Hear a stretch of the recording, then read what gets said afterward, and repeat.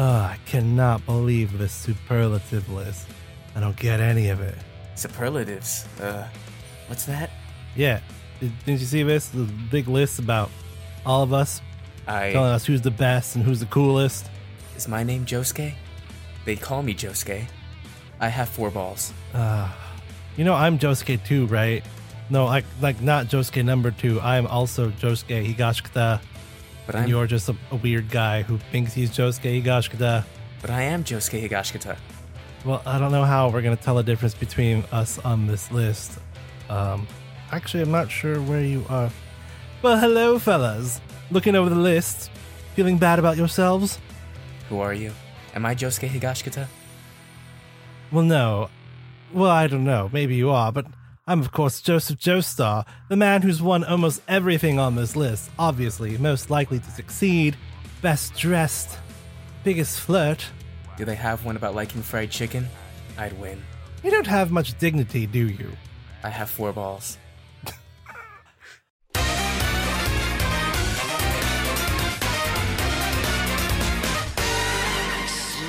Hey everybody, and welcome back to No Dignity, the podcast about JoJo's Bizarre Adventure, everything from anime, manga, video games, memes. It's JoJo, we talk about it. I'm one of your co-hosts, Chris Ng. And I'm Alex Vargas. And hey, we are doing a list of yearbook superlatives today. That's right. I don't know why we came up with this idea. We just did. So I went through to Google and Googled a list of standard yearbook superlatives, and we just came up with the idea, like, okay, who are we going to put into this? Any part, any character. It's all open season for us here. Yeah. And then at the end, we also came up with a bunch of more JoJo specific superlative categories. General spoiler warning. There will be a lot of spoilers in this. Oh yeah, I think we touched every single part. I'm sure I touched almost every. Well, I think I touched every part that I've seen. Yeah. And read in my list. I'm sure he's touched yours parts is he the hasn't same. even seen yet. And of course, I've seen every JoJo part. I've read it. That's right, manga boy over here. So prepare for some spoilers. Not light ones either. We're talking heavy, donut level heavy. Oof. Yeah. Okay. So it's a big list. So let's just crack into it. Number 1, most likely to succeed. Most likely to succeed. This one. I put. No, go ahead. You go. You go first. Oh, thank you. Maybe there is a little dignity here. Well, most likely to succeed. I put Koichi Hirose. Okay. But he's bad at English. Sure, he's bad at English, but dude gets like top marks everywhere else, doesn't he? Still a smart boy. Was that stated? I guess I don't remember that. Still a smarty. This dude took a trip to Italy because Jotaro trusted him more than anyone else. Come on, it's gotta be somewhat successful, right? Okay, true. Right? What do you see him doing? I see Koichi doing something with, believe it or not, I can kind of see something in maybe mathematics. I don't know why Koichi catches me as a math guy. He just kind of does. It's like an engineer or something. Yeah. I mean, it'd make more sense to say language, but when have I ever tried making sense? Well, I mean, he does know Italian now. That's right. He does know Italian. Even though he cheated. With his friend Rohan by his side, he can achieve anything. He can be as successful as he wants. That's true. Rohan is kind of a cheat code for life, and I'm sure Rohan would do a lot for Koichi, so. I'm sure he already has. I put Jonathan Joestar. Ooh, Jonathan.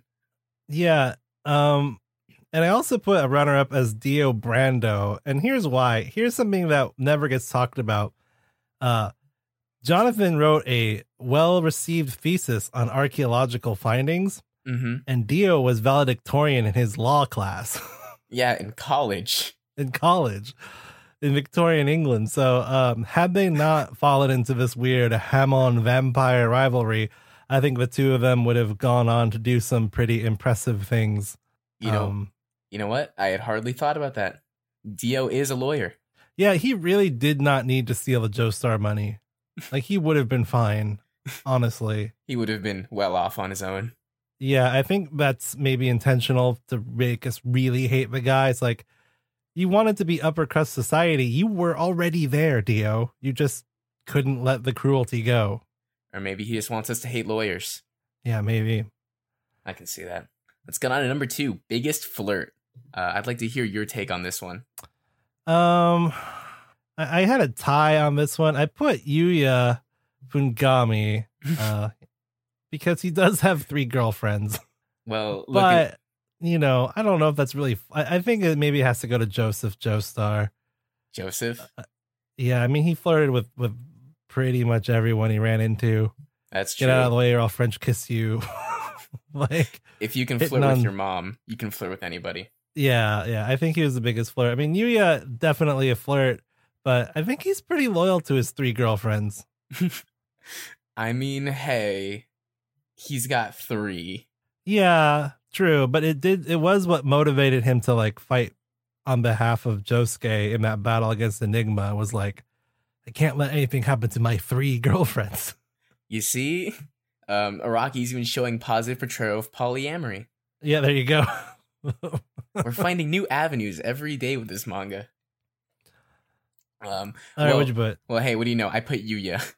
Oh, there you go. I put Yuya from Gami specifically because he has 3 girlfriends. But I did consider Joshu Higashikata from Part 8 purely because he tries to be the biggest Chad to Josuke when he sees him.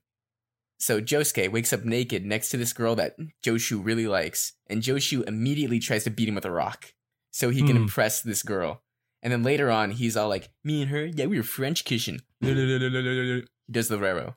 He is Part 8's Rero character. Oh. And I mean, I guess he could. Is it considered biggest flirt if you're unsuccessful? I guess so. I guess you can be a big flirt and be unsuccessful. Yeah, I guess in that case we could have also put Polnareff. True. Number 3, Class Clown. What'd you got? Class Clown.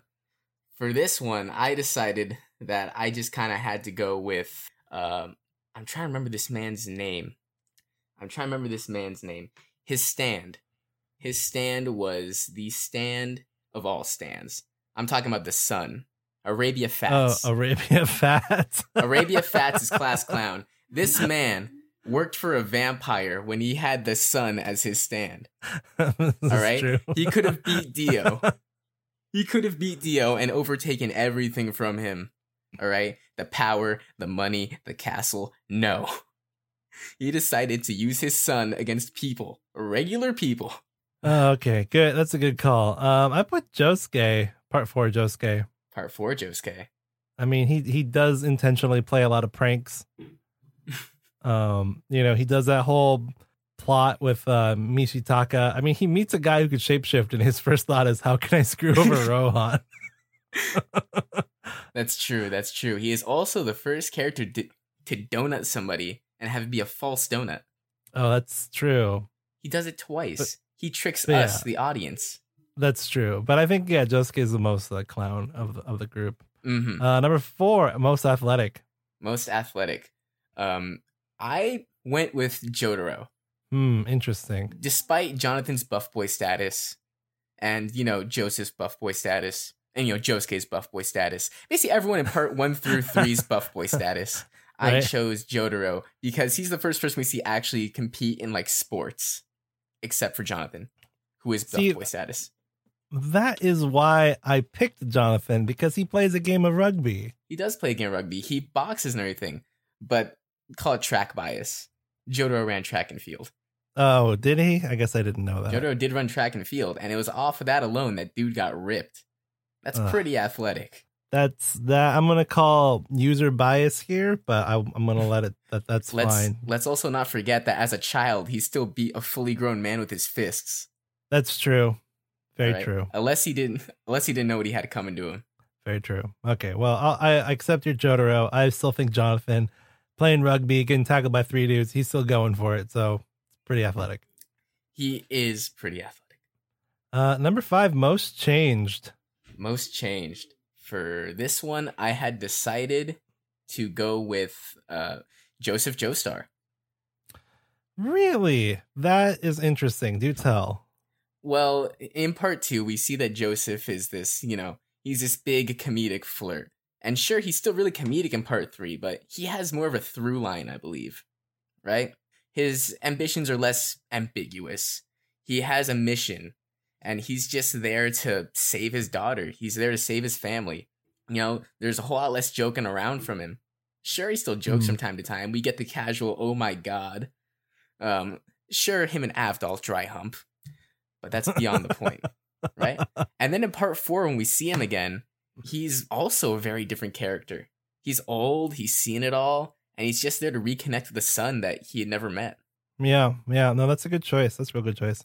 I put Narancia. Narancia. I want to hear how Orange Boy changed. Well, I mean, you know, his whole storyline is pretty much summed up by his death when he's like, I'm going to go back to school. I don't care how old I am. I want to see Fugo. Like, you know, he comes to learn the lessons that he refused to learn at the beginning, even when Bucciarati said, don't join the gang, go back to school, go back home. Yeah. And even though he didn't get to live out his change, I think he got to grow a lot. I mean, he's the most childish of the Bucci gang for sure. Mm-hmm. And he grew up a lot. And then obviously, I don't think we can talk about most change without at least mentioning Koichi in passing, but we did already dedicate an episode to him. So that is true. But we recognize he did change a lot. Okay, this one, the most impossible one, best dressed. Ooh, I can't say it's that impossible because I have one. Okay, what'd you put? I put Yoshikage Kira. Now, say what you want about choice. All the other characters and their fashion choices and how iconic they look, but I believe that Yoshikage Kira has the one piece that makes his look entirely himself, and that's the tie.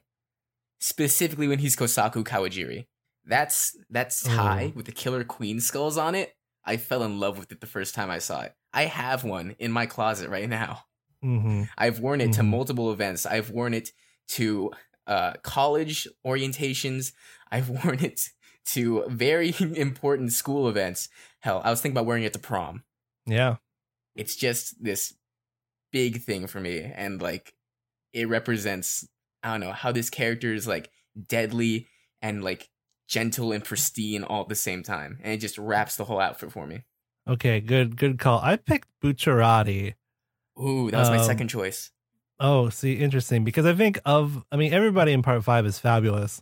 Of course. It looks great, but I think Bucciarati has the most consistent, clear-cut look. It's not like overly ridiculous at any point. It's very classy, despite the fact that it's got like a cleavage window. And he even has a tattoo in preparation for the said cleavage window. Mm-hmm. His hairstyle is on point. Those hair clips are like perfect. So I love Bucciarati's style. I also put as a runner-up Raimi. Ooh. But that's just my bias because like she looks like a 90s girl, and I love that choker, that like handshake choker she has. It's so cool. Ooh. All right, so next one we have best eyes. I want to hear. I think I'm gonna bet we pick the same person. I want to hear your take on this first. Abbacchio. How did you know? Because he's got the best eyes. He's got the best eyes. They even fill up with yellow when his piss meter's full. It's just he's just got these crazy sunset eyes that no other character has, like crazy gradient on them. It's just beautiful. I know, right? He's like it's my favorite emo cop. And I can say that because I can't think of many other emo cops. Yeah. If there's nothing much to work off of here, let's go to best hair. I put Trish. You put Trish? Yeah, Trish Una with her singular donut swirl. Her strawberry swirl. Yeah, it's got a nice like fluffiness to it. The shade of pink is really nice. I think as my runner-up, I also put Doppio. Oh, huh. I actually put Gyro Zappelli for best hair. Sure, it's kind of basic, long hair and all that, but it really fits with his character. I don't know how to put it. If you gave Gyro any other hair, he looks like a completely different character. Right? It's just weird imagining that. It works really well with his weird, not really working sun hat because there's holes in the sun hat. Right. Yeah. But it's just so iconic on him that I can't see him without it. Like, in the way I can see other JoJo characters without their iconic hair. Right. Yeah. I like it. Good choice. Best smile. Best smile. I'm sorry to say, I had to put Gyro again. With his grill. He's got a grill. Go Zeppeli. True. Go Zeppeli. Oh, jeez. I really got to read part 7. I put Josuke part 4. He's got that kind of like goofy, it's like almost a little kid smile. I guess I only picked it because it was the only smile I could recall immediately when I caught to this. So that's what I went with. Oh, okay. I see what you're getting at. Let's get to best friends. Josuke and Okuyasu. That is a good one. I mean, these guys are bros down, like bros forever. These dudes are bros. Yeah. You know, I was thinking about this a whole lot. I actually did really consider Josuke and Okuyasu because they were, Brosuke and Brokuyasu. Yeah. But I was thinking about Funny Valentine and himself. Oh. Now let's get down. Let's get down to this. Let's get down to this. Funny Valentine, his ability D4C, dirty deeds done dirt cheap, aka in English, filthy acts at a reasonable price. He can basically bring other universe versions of himself into his current universe and have them like do his bidding because they're all just him, right? And now in the beginning of the manga, what they do that I think is really cool is that you see a couple other politicians next to him because he is indeed the president. And you think to yourself like, oh, like who are these guys? They all look kind of similar. That's weird. But then you realize like later on, oh wait, those are just him. He runs the White House by himself. Right? Oh, interesting. And so he pulls out versions of himself that was like when he was Secretary of State and the version of him that was Secretary of Defense and like that? I'm not sure on the specifics, but they look like him, but just different enough in like hair and like weight to like not be suspicious. Huh, interesting. Right? And I just like the idea where he's working with himself like to run an entire country. Oh, I like it. Okay, very cool. Best couple? Best couple that never was. Yeah. I want to hear your take on this one first. So I got 3. First, I like Trish and Mista. All right. I think there's an energy there that I like. Have to call the police on that one. I like Giorno and Mista too for kind of the same reason. I think Mista is just sort of a reliable doodly dude who's kind of like hopeless and he needs someone like even keeled and intelligent to take care of him. And I think Giorno and Trish both have that energy. Yeah. But can like appreciate the fact that Misa's gonna make them laugh or,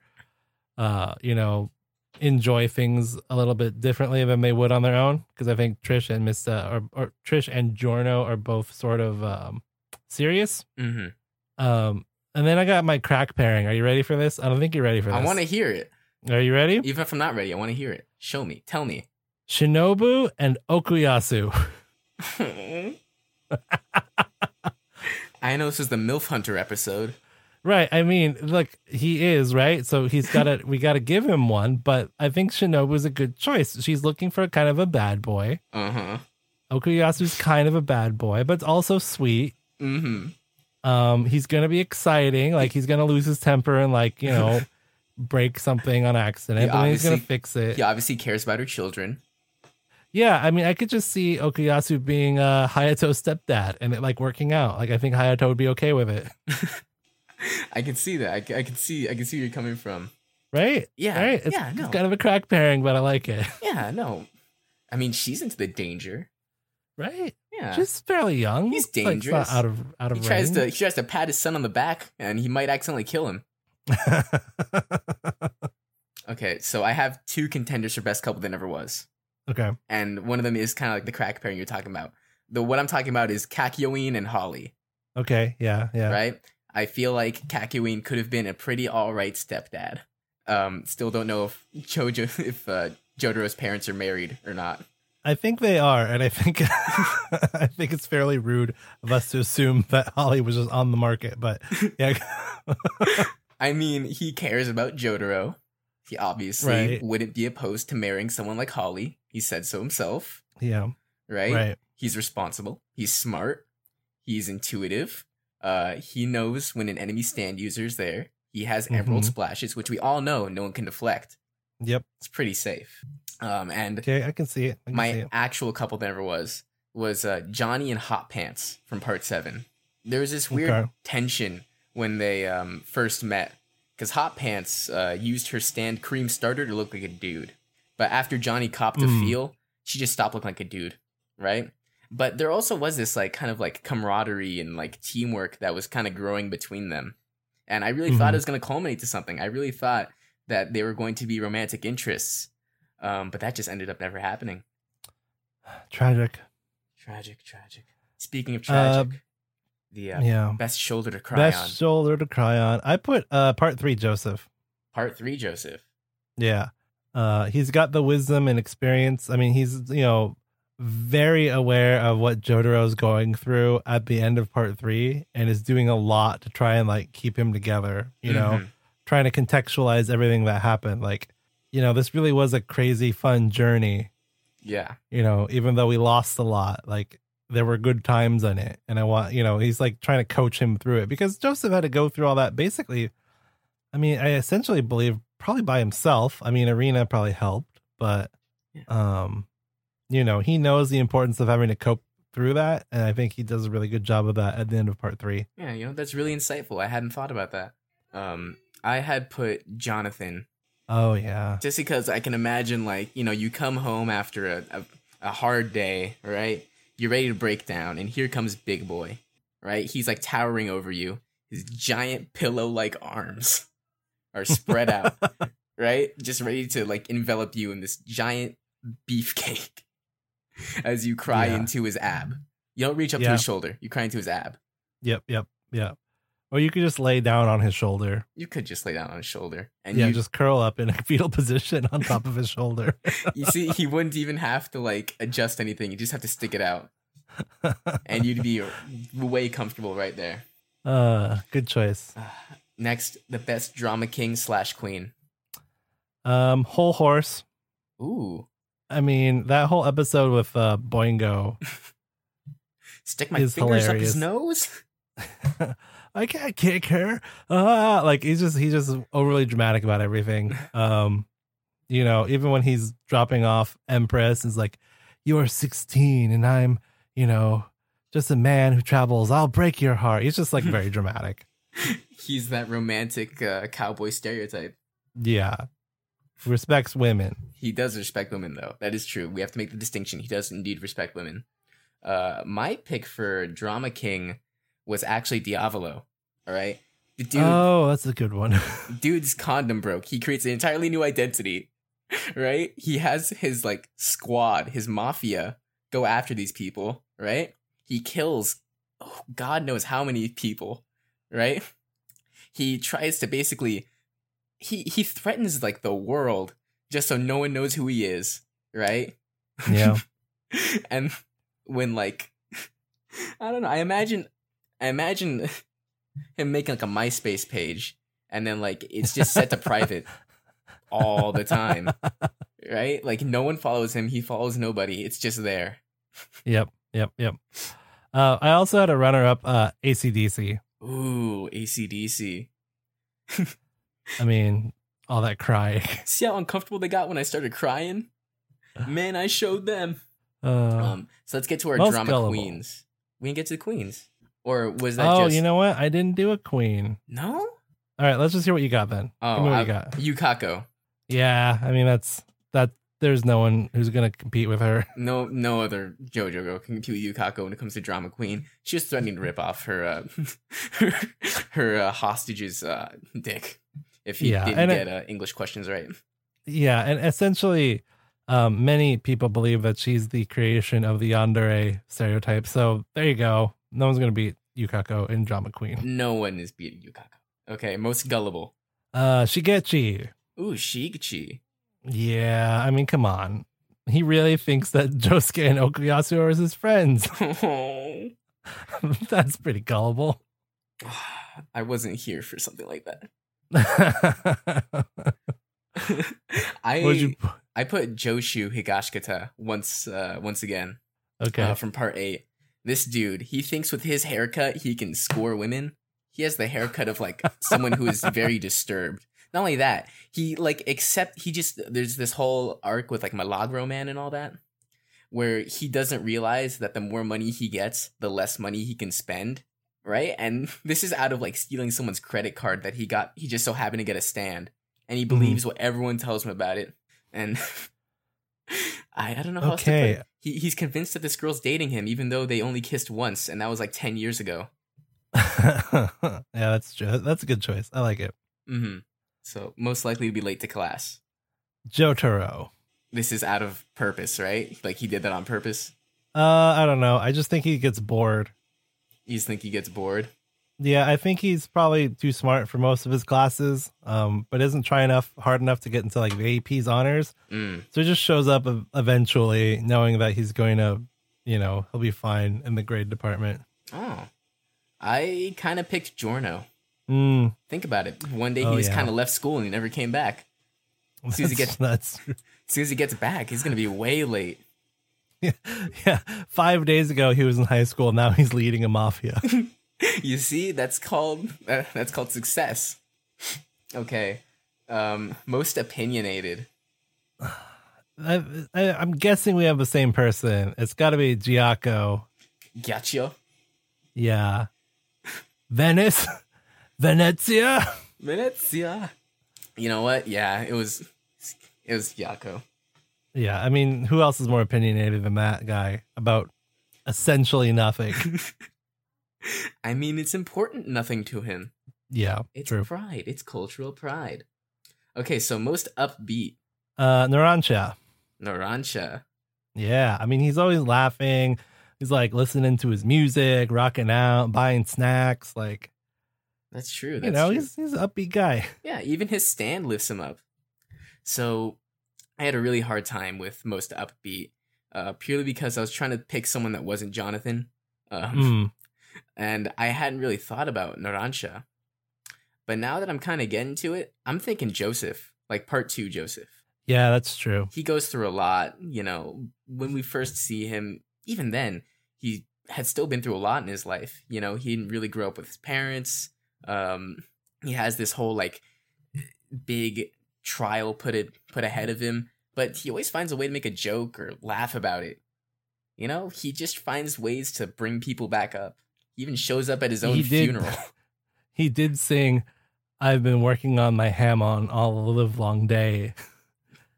Exactly. In the dub. When he's essentially facing down a god. How do you get more upbeat than that? This is true. I like it. That's a good choice. Mm-hmm. Most likely to put something off until tomorrow. That would have to be Joseph Joestar. Oh, maybe Joseph is winning a lot. I mean, come on. He had Hamon for 6 years. It's like, yeah, I'll figure it out later. I'll get to it. So put something off till tomorrow. I was thinking Dio. He had the whole "I'm gonna conquer the world" thing. He kind of waited 100 years, and then he was like, he was underwater. He was either that or Poochie, because Poochie wasn't even like in a grave in the bottom of the ocean. He was just being around for like 20 years. That's true. Okay, I like it. That's a good one. I didn't think of the villain angle. Most likely to become president. What do you got? Obviously our president, Funny Valentine. Oh yeah, because he was president. I put Kakyoin.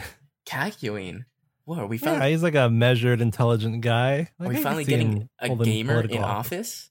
Yeah, finally getting a gamer in office. Representation. Do we smash that glass ceiling? With the glass ceiling smashed, all the oppressed groups will rise, especially the most oppressed of them all, gamers. Oh, speaking of, become the next Bill Gates. So I took this really literally and was picked the one person we knew how to use a computer really well, Melone. I can only imagine the type of spyware his software would have. Oh, gross. Hate it. I'm thinking Yusaho from part 8. Her stand is really, really built in computers, right? Like she can basically like access anything that's technological, right? No passwords needed. Okay. Her stand is essentially Google Maps. Okay, that's a good choice. I like it. The rest of Google too. So most likely to be a comedian. Jean-Pierre Polnareff. He is, he's a funny man. He's a funny man. He'll lick a toilet on stage. I mean, he jokes around all the time. He's never taking anything serious. He's funny when he doesn't mean to be. Yeah. I could see him wanting to be a comedian. I chose Foo Fighters from part 6. I feel like I've only barely met her, so I don't really know why. Okay, I just feel like comedy would be a very nice route for her. She's a very silly character. Okay, there you go. Yeah.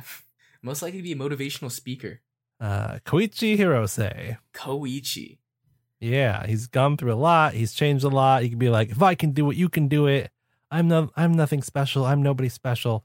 It was only the people around me that made me who I am today, and hard work and dedication. You can see it, right? Yeah, no, I can see it. I can definitely see it. For me, I chose Rohan Kishibe. He could literally just be like, Heaven's Door, you will laugh at my jokes. Right? Heaven's Door, you will like what I have to say, He's young, he's successful, right? He has a big house, and he can afford to get it repaired. This is true. This is true. I just thought it was a good choice. I thought it was a nice fit. Most likely to become a professional athlete. I'm also doing Giacchio. Ooh, Giacchio. Yeah, I mean, look, he was ice skating at a speed of a car. He could win that Olympic speed skating.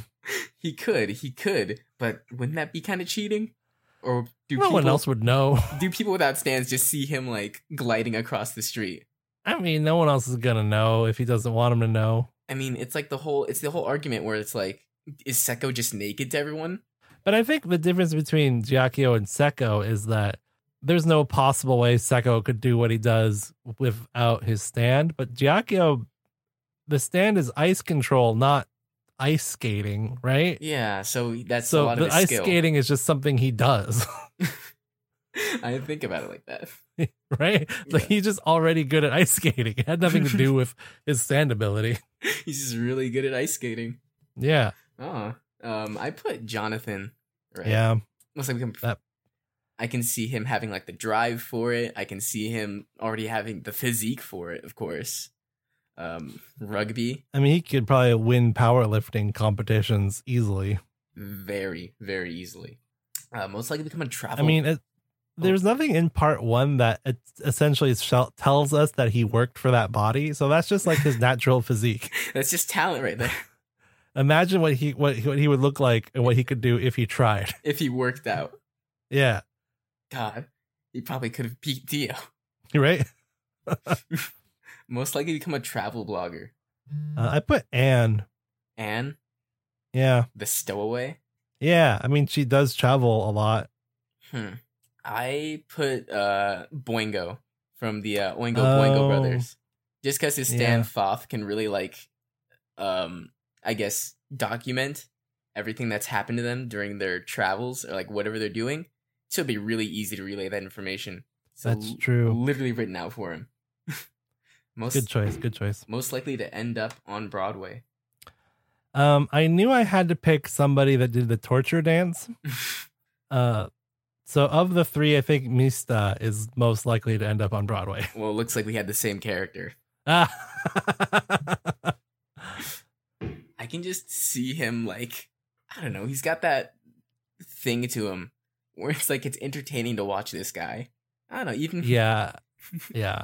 He's already wearing a costume, basically. Hey, that's high-end fashion, I'll have you know.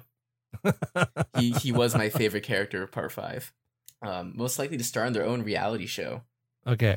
Not only do I have a character, I have the title of the show. Oh my god, I didn't think that far. It would be Rohan. It would be called Keeping Up with Kishibe. I need to recover.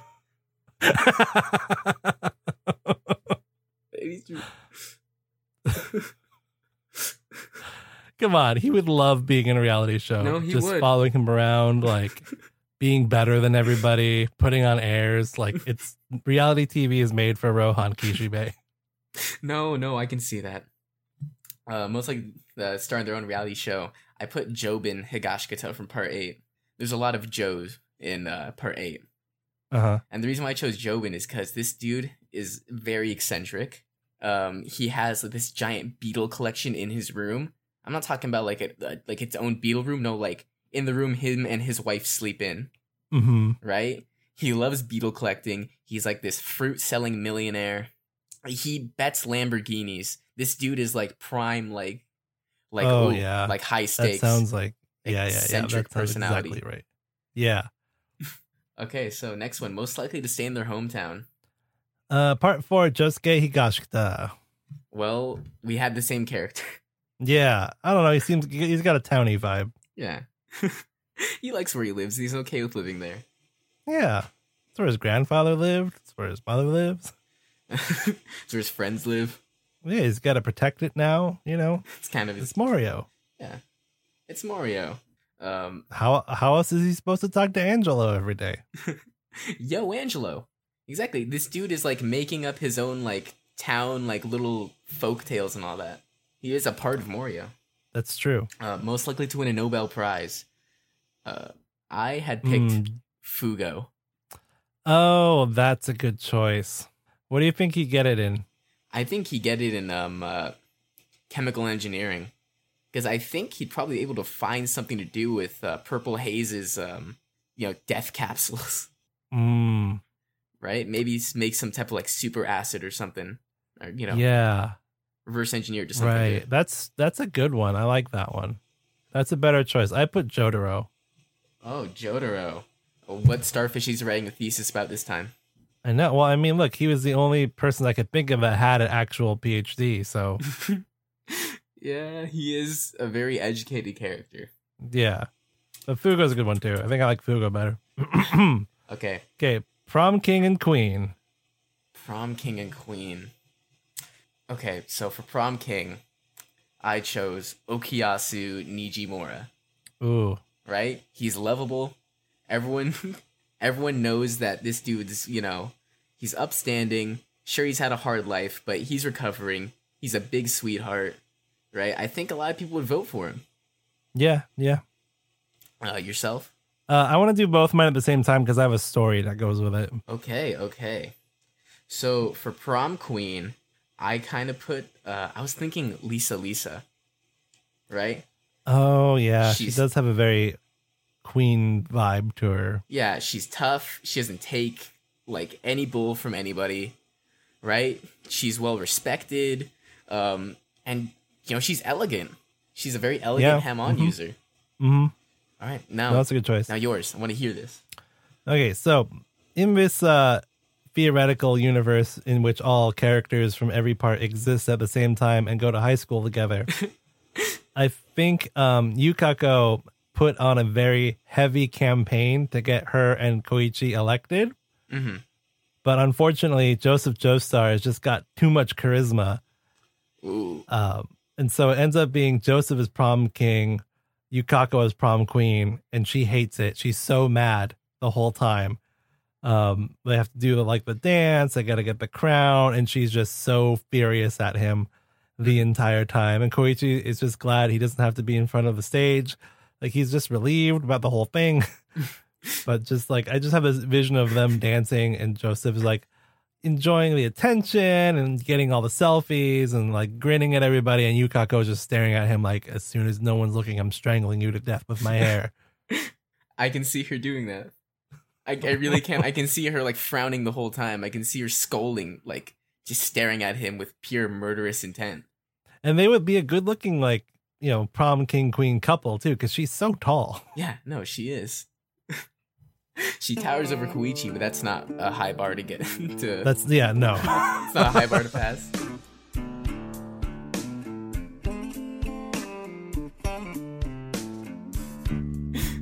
Best battle cry. Yeah, so we've gone off of the standard superlatives. Now we're going to more basic or more JoJo specific ones.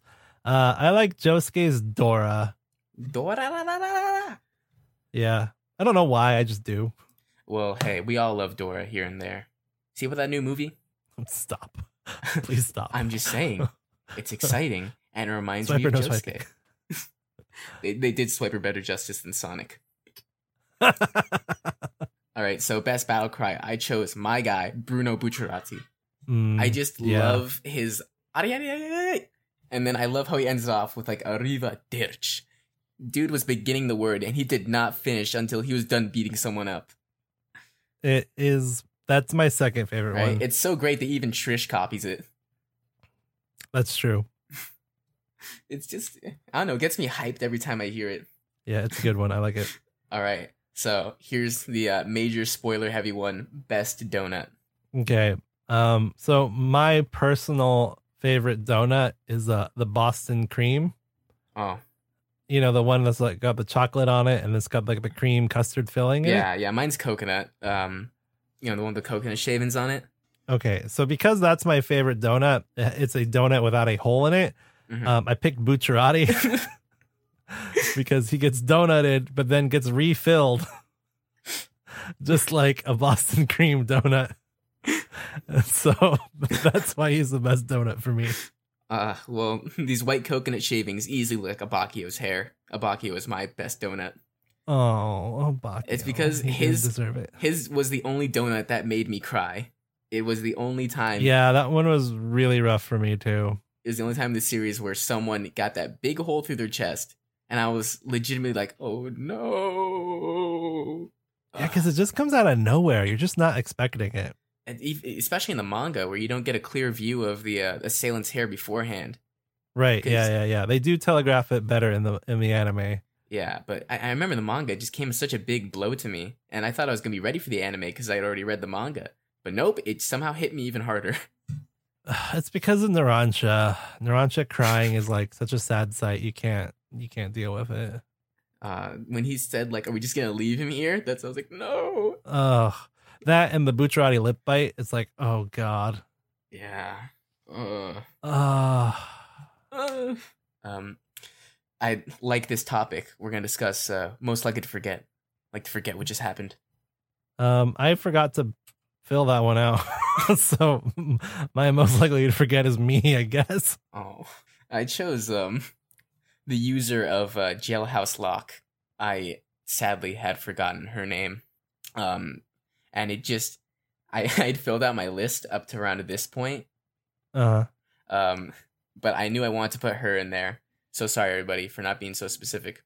But her stand literally makes it so that you can't remember anything more than 3 things at once. Oh, well, there you go. That is definitely most likely to forget. Yes. The most specific stand. So I'm not deep into part 6 yet, and I know part 6 is where we start getting really wacky with stand specificity. I know you've told me about fun, and the weird, like really strange aspects you have to go under, but I'm gonna go with Emporio. Burn down the house. Yeah, that's the strangest. Like, I can take things from a burned house, but like only burned houses. What? I mean, that is arguably the most specific like set of rules you'd ever need to use a stand. Yeah. I like how in some scenes he just pulls out like a 1980 something computer. Just because it's so weird. It's because he can use it.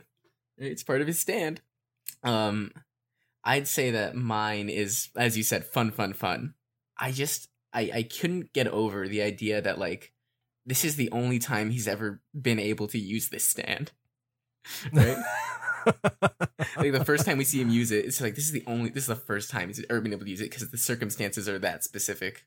But actually, in the latest chapter of this, at least of recording this, he does use it again, and I'm starting to see how useful it actually can be, given the right circumstances.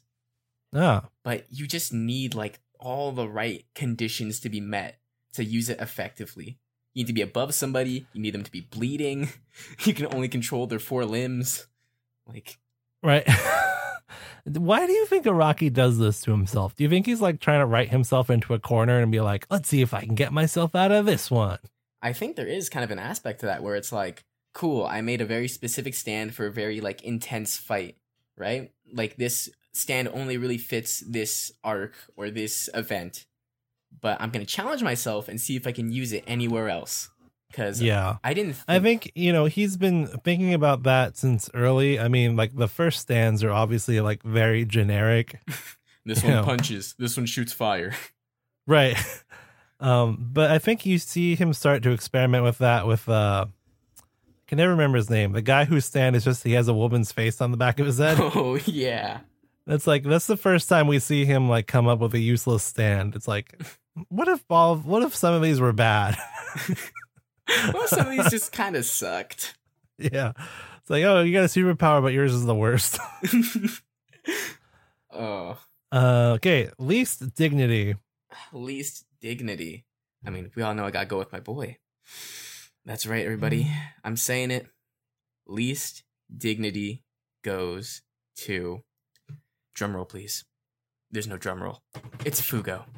Oh, Fugo. Fugon. Fugo had Fugon and lost sight of the goal in mind. He told Trish, we're gonna risk our lives protecting you. But as soon as some protecting needs coming, he's like, yeah, no, sorry. Well, hold up. I didn't mean hold up, we're gonna risk my life. Hold up, Lucerati almost died for her. That's a good choice. That's a very good choice. Were we serious? I pick. I know I hate on him like every episode, but I still gotta hate on my boy Hazamada. Ooh, Hazamada. God, such a despicable person. He is the one person in Morio whom we still don't really like after all of it's over. I thought we were gonna get a nice little redemption arc when the whole Rohan thing started happening. But he was only it got worse. It got worse because Rohan was just like, you want to force yourself on a girl, but you're too scared. Too much of a coward. It's like, oh geez, like gross, Hazamada. Just go be a better person. Get some therapy. Work on yourself. Hazamada, please. Do something. Get tall again. Yeah. With his height went his dignity. Yes. It all went down. All right. So now, ladies and gentlemen, please enjoy the hottest Joestar. Tequila Joseph. Tequila Joseph. Yeah. Actually, I think Joseph is a good choice in general. Even in his old man status, he's just a sharp dresser. Obviously, like he can attract the ladies even when he's 64. Oh yeah. He's just that's how part 4 happened. He's just a good-looking dude. Yeah. If it wasn't for that, we wouldn't have parts 4 and beyond. Yeah, right. So he's a pretty hot Joestar. Yeah. No, I get it. I actually pick Hat Josuke, Gappy, Josukate from JoJo Part 8. Do tell. I don't think there's a person listening who's going to agree with that, but do tell. No? Not Hat Josuke? I mean, he's just kind of a scrawny, normal dude. I don't get it. It's more than that. This dude has like some of the most detailed artwork Araki has ever drawn, right? And like his little tooth gap in between, it like really helps accentuate that like, wow, this person is kind of like a god among men, right? That's like his one. That's like his one humbling feature. This dude has 4 testicles. We're gonna argue. Okay, fair point. Right? There's the entire arc about this girl that wants to basically kidnap him. He has multiple semi-love interests. When's the last time we've seen that for a JoJo character? True. I mean, also, like, runner-up, we gotta mention Jolene, because, like, Jolene's just... She's Jolene. The problem with Jolene, for me, why I didn't put her down, is she intimidates me. Like, if I met her in real life, I'd be like, oh, you scare me. I'm gonna go away. I don't know. I quite honestly, I was attracted more to Hermes than I was Jolene. Oh, no, Hermes doesn't do anything for me. That's a shame. I don't see it. That's a shame. I also am not that far into part 6, maybe. But I don't know. Hermes is like my favorite character in part 6. Okay, best mom. Best mom. I'm waiting to hear this. Erina Joestar. Erina. All right, let's hear it. Yeah, and here's why. Part 2, they're going out to lunch. Mm-hmm. The guy, that weird gangster guy, is like making racist remarks about Smokey. Mm-hmm. Joseph's getting mad, and Erina says, oh no, you have to take care of him, but don't disturb the other customers.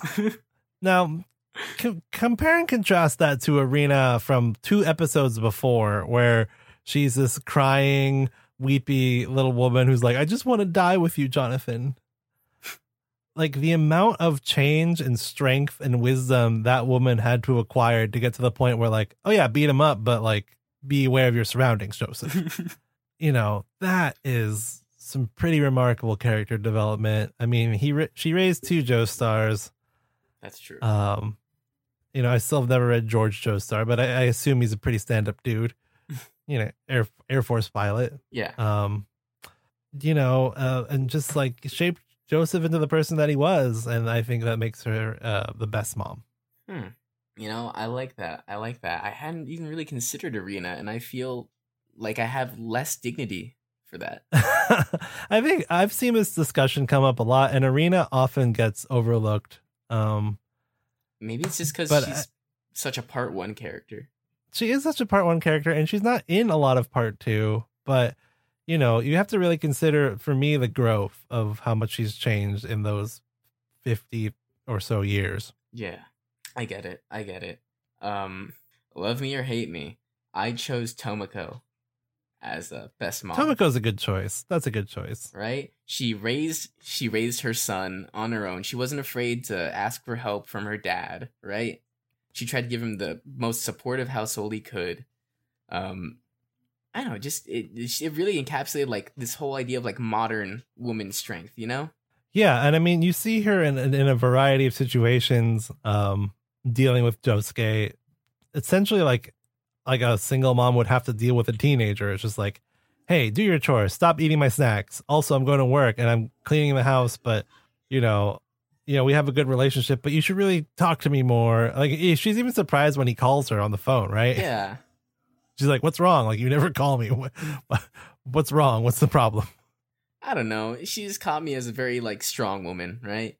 With her one moment of with her one moment of weakness, being hugging Jotaro when she thought that was Joseph. Yeah, that's a very fascinating character design, because you're right. She's very independent, but on that one person, she's completely weakened by him. Yeah.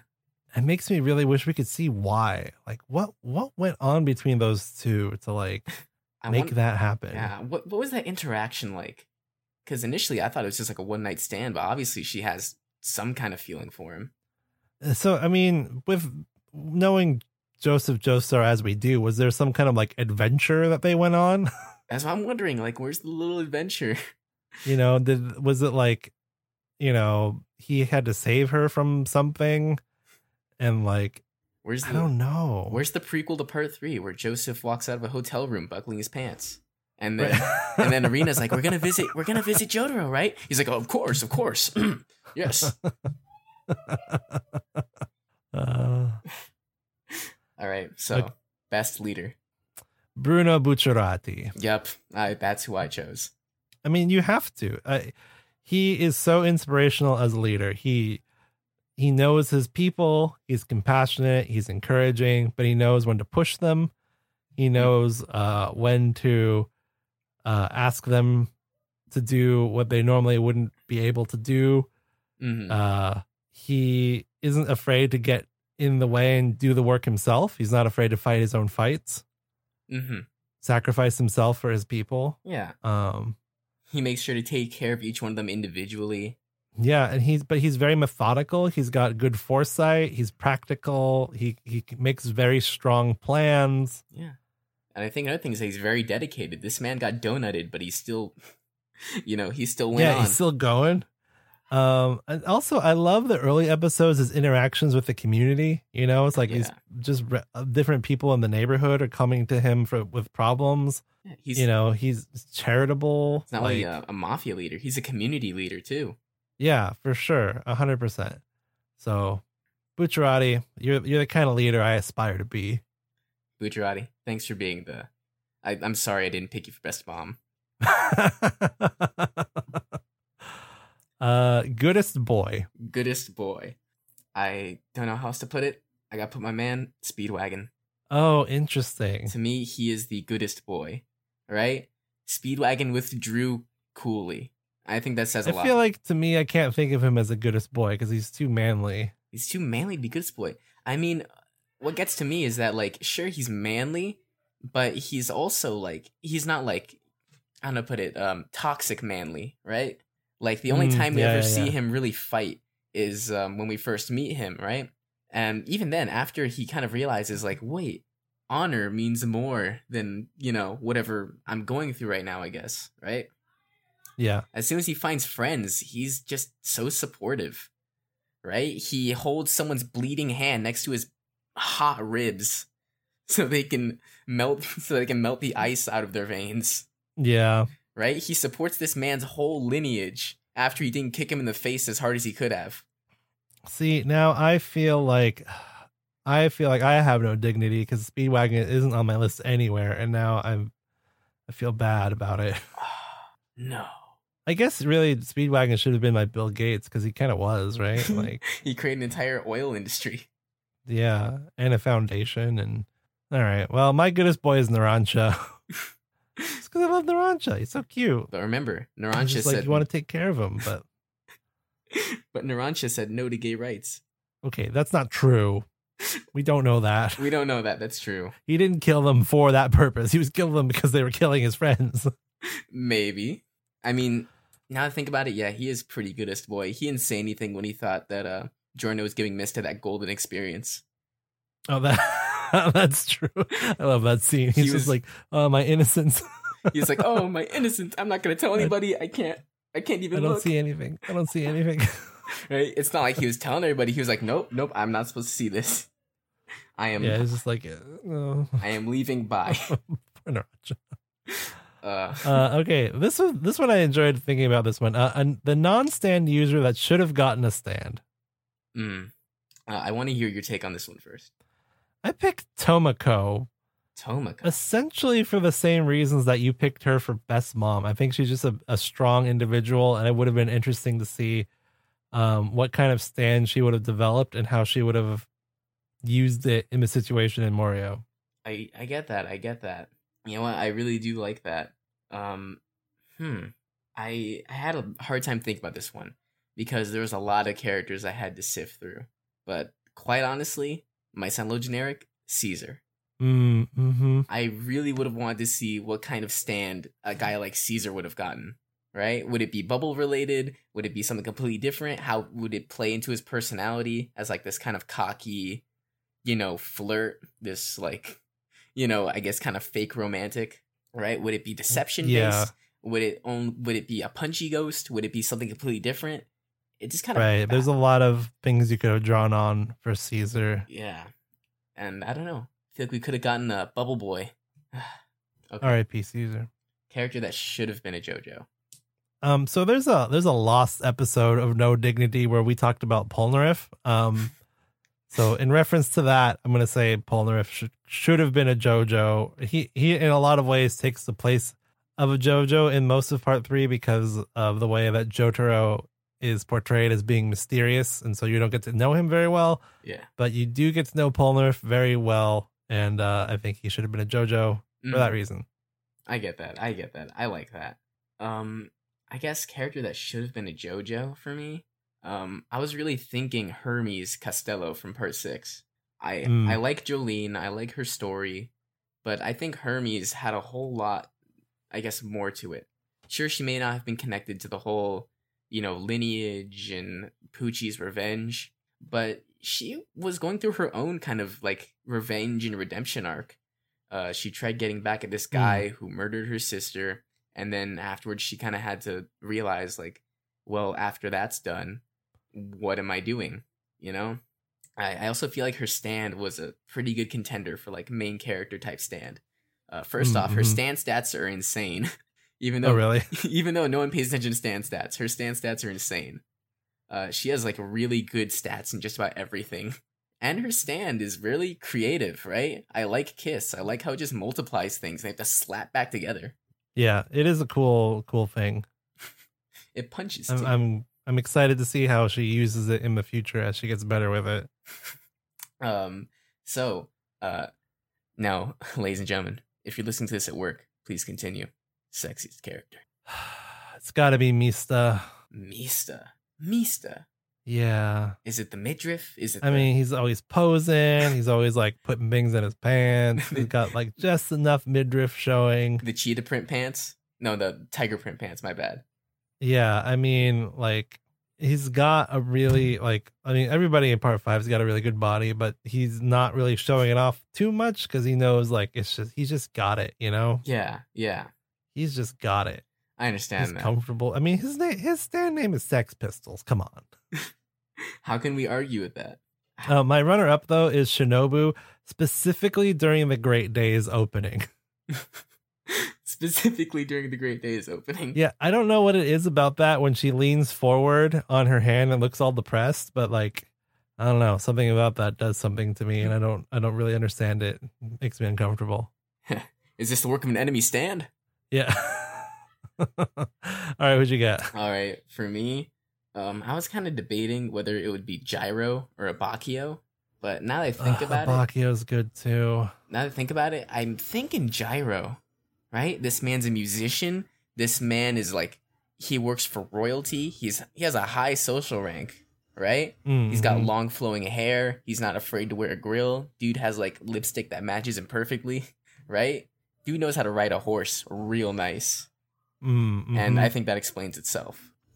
I think for me, the reason I didn't pick Abakio was that when I first saw him, like I thought he was cool looking, but not like amazed by him until I heard the voice actor they picked for him. I think the voice ties it together for me. I was kind of surprised at first to see Abakio with such a deep voice, but I don't know. Now it really fits. Maybe that's just me. So our next one, best theme song. Josuke. Best theme song is Josuke. Yeah, the what'd you call it? His personal yeah, his battle theme. That I like that one. My runner up is Mista's theme song. I think that one's pretty cool too. I'm stuck in between Bruno's theme. I really love the use of zippers and like the high tempo and energy, but it's hard beating Vento d'Oro, right? I mean, yeah, that is really good. Giorno's theme in part 5, I fall in love with it. It's in my playlist. I listen to it minimum 3 times a day. I feel like I'm ready to punch things and take on the world when I'm like loading groceries. It's it's amazing. Yeah. Coolest looking stand, The Hand for me. Yeah? Yeah. I can't get past its little head spikes. Yeah, I don't know. I like the whole thing. It's just what I think my favorite part about it is that it's like it looks a little uncomfortably bulky. Ooh. Like it's a little bit too big and it doesn't feel completely comfortable with it. It's not very comfortable with itself. Yeah, it's like he would feel better about himself if he were just a tiny bit slimmer. My favorite has to be in coolest looking stand category. It has to be Tusk Act 4 from part 7. Right? I don't know what's up with it. I really didn't like Tusk and how it looked for the first 3 acts.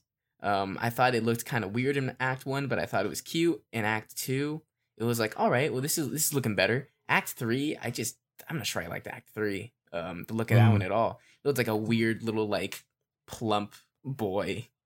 But with Act 4, it has like these shingles that like hang off its body. It has like the star pattern all over it.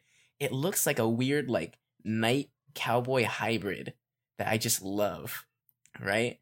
And it's, like, pink, and it works, and I think this combination of pink and yellow just, like, contrasts perfectly for what it's trying to be, and it really does represent the character that uses it.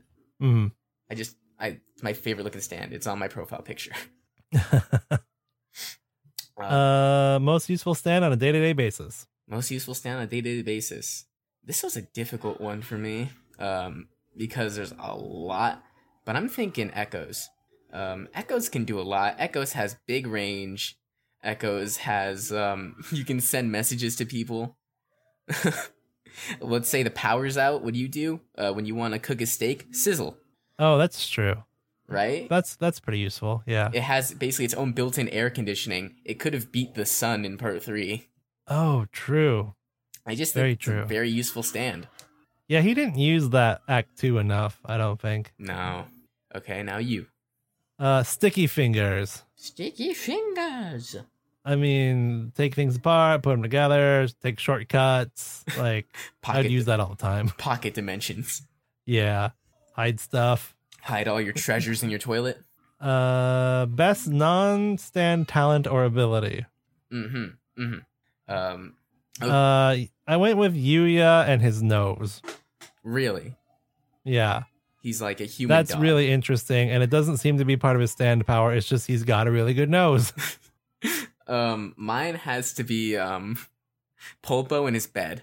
Pulpo can just turn into a bed. Yeah. I don't think that Black Sabbath does that. He just no, it's just something Pulpo can do. It's just something Pulpo can do. He can just turn into a bed, and that has to be really convenient. We talk about this all the time. Like, why does he do that? Why does he have that power? There's no reason for it. It's amazing. My runner-up was Poochie being able to eat 2 cherries without disconnecting them from the from the vine. So he leaves the pits connected to the little vine, but the entire cherry is just gone. And I just all right, home stretch here. Home stretch. Okay. Hero that would have been a good villain. Okuyasu. I really did think for a second that Kaicho, after his death, Okuyasu would have taken up his place as the the guy who has the arrow and shoots it at people. And I thought his stand was just threatening enough to be like a main villain stand. Yeah, that's true. That's a good choice. He's too much. Mine's a little obvious, but I'm gonna say Giorno. Well, geez, how the hero's supposed to win, huh? Yeah, I mean, even without Gold Experience Requiem, it's just like, he's Dio's kid. He's obviously got like Dio's level of cunning.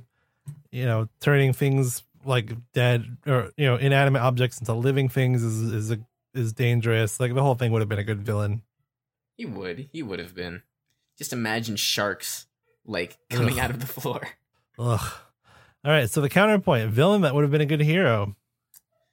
I'm not sure if Funny Valentine from part 7 counts, because he kind of was the hero.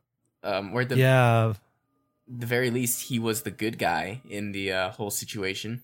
But he did play the role of a traditional villain. And thus far, he acted his role out like a traditional villain. Okay, good choice. I picked Risotto. Risotto Nero. Yeah, I mean, everyone always feels bad for Risotto, which is fair. Like, he's just kind of helping his team out, but he's very skilled with his stand. His pose game is on point. He just would have been a good hero. My runner-up for that would have been Doppio. I think Doppio would have been an interesting hero. Oh, what if he tried to split away from Diavolo? That's what I was thinking. I was like, that could have been an interesting, like, if JoJo was one of those stories that like Naruto, where just kept going on and on and on and on and on, like an arc with Doppio trying to be his own person would have been really interesting, I think. My runner-up was Pesci. I think I just would have liked to see Beach Boys used like to its fullest potential, but for good. Yeah. Okay. Most pointless character. I want to hear yours. Anne? She really drives. You could take her out. Nothing different would happen. No, because then the orangutan wouldn't have motivation. No, you could have done anything other than use her. She's not that important. And then she just leaves. All right. I see what you're talking about. I see what you're getting at. My runner-up was Poco. Poco? Are you saying Poco wasn't important? He at least like drove the narrative a little bit, but other than that, it was like, okay, well, you kind of suck. I had a really hard time with this one as well. I was considering Mario from part 5, like the janitor that died. Oh yeah. But no, he did do something for the story. So I'm going with that Nazi guy that Joseph fought in the desert. Oh yeah, what was the point of that whole thing? Yeah, I think he just popped up for like a surprise attack. And like nothing of real value came out of it, except for it's like, oh, Joseph can use his hammer in cool and interesting ways. Or to explain why Joseph knew where to go, I guess. But well, it's either him or Bluto from part 2. Tell me, do you remember him? Nope. That's exactly what I mean. He was a manga exclusive, and that's exactly because there was no reason to put him in the anime. There you go. I think that one wins. Okay. All right, last one. the big one, best Joestar. Best Joestar. I want to hear you. Jonathan. Jonathan. It's got to be Jonathan. It's got to be. He sets up the whole thing. He's, the paragon of all positive characteristics. Every Joestar is compared to him, so there it is. Jonathan Joestar. I offer you an interesting counter. Johnny, the alternate Jonathan.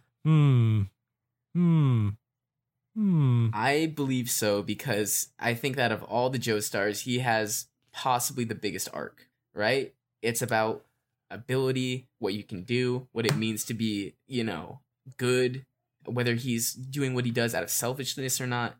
Because, the main, I guess, villain of the part, wants the corpse parts so he can make America, safe and amazing, right? And, protect it from the rest of the world. Johnny wants them so he can walk again. And he realizes that this is a selfish thing to want, right? To risk other people's lives and such for the pursuit of being able to walk again. But he still goes through with it because he doesn't really believe that he's the good guy in the situation. And he's convinced himself that he isn't the good guy. So he shouldn't try to follow, good guy conventions. Right. I need to read part 7. It's really good. I really got to read part 7. It's really good. Okay, that's it. What did you guys think? I know it was a long list. Do you agree, disagree? You have interesting counterpoints? Let us know. Yes, please do. I cannot wait to have someone argue with me. Okay, meme of the week time. Meme of the week. All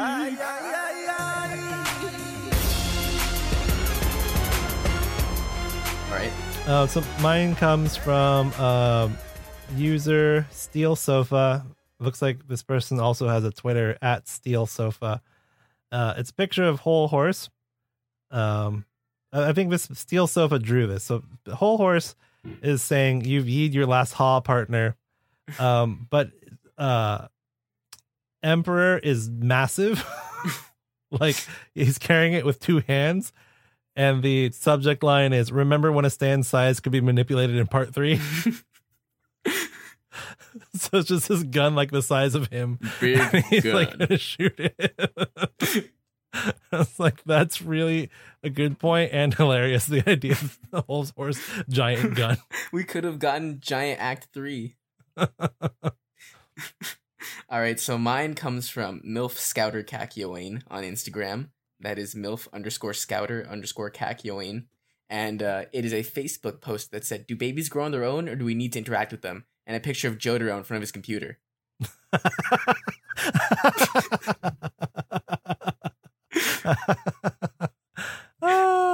And he's terrible. I love it. He's sweating too, so it's he's nervous. I can imagine him typing this in 1999 chat rooms in Morio. Oh, jeez. It just I saw that one and it got to me. I thought it was all right. hilarious. Take us to the outro. All right. Well, if you'd like to ask questions, we have an email at nodignitypodcast@gmail.com. We have a Twitter at nodignitypod. We also have an Instagram at no_dignity_podcast. I've been Alex. I have my own channel on the side, A Squid TV on YouTube, and A Squid TV on Twitter. But you can also find me on Instagram at A Squid V. It's a lot of squid, I know. Chris, please take us to yours. So also don't forget you can send us an audio comment on anchor.fm/nodignity, where you're probably listening to this. And you can listen to my Star Wars podcast if you want. It's Silhouette Zero. You can find that at sil0podcast.com or on Twitter, sil0chris, SILZERO. And that's pretty much it. But hey, before we go, did you know that Koichi chews on the end of his pencils? Really? No dignity. To be continued.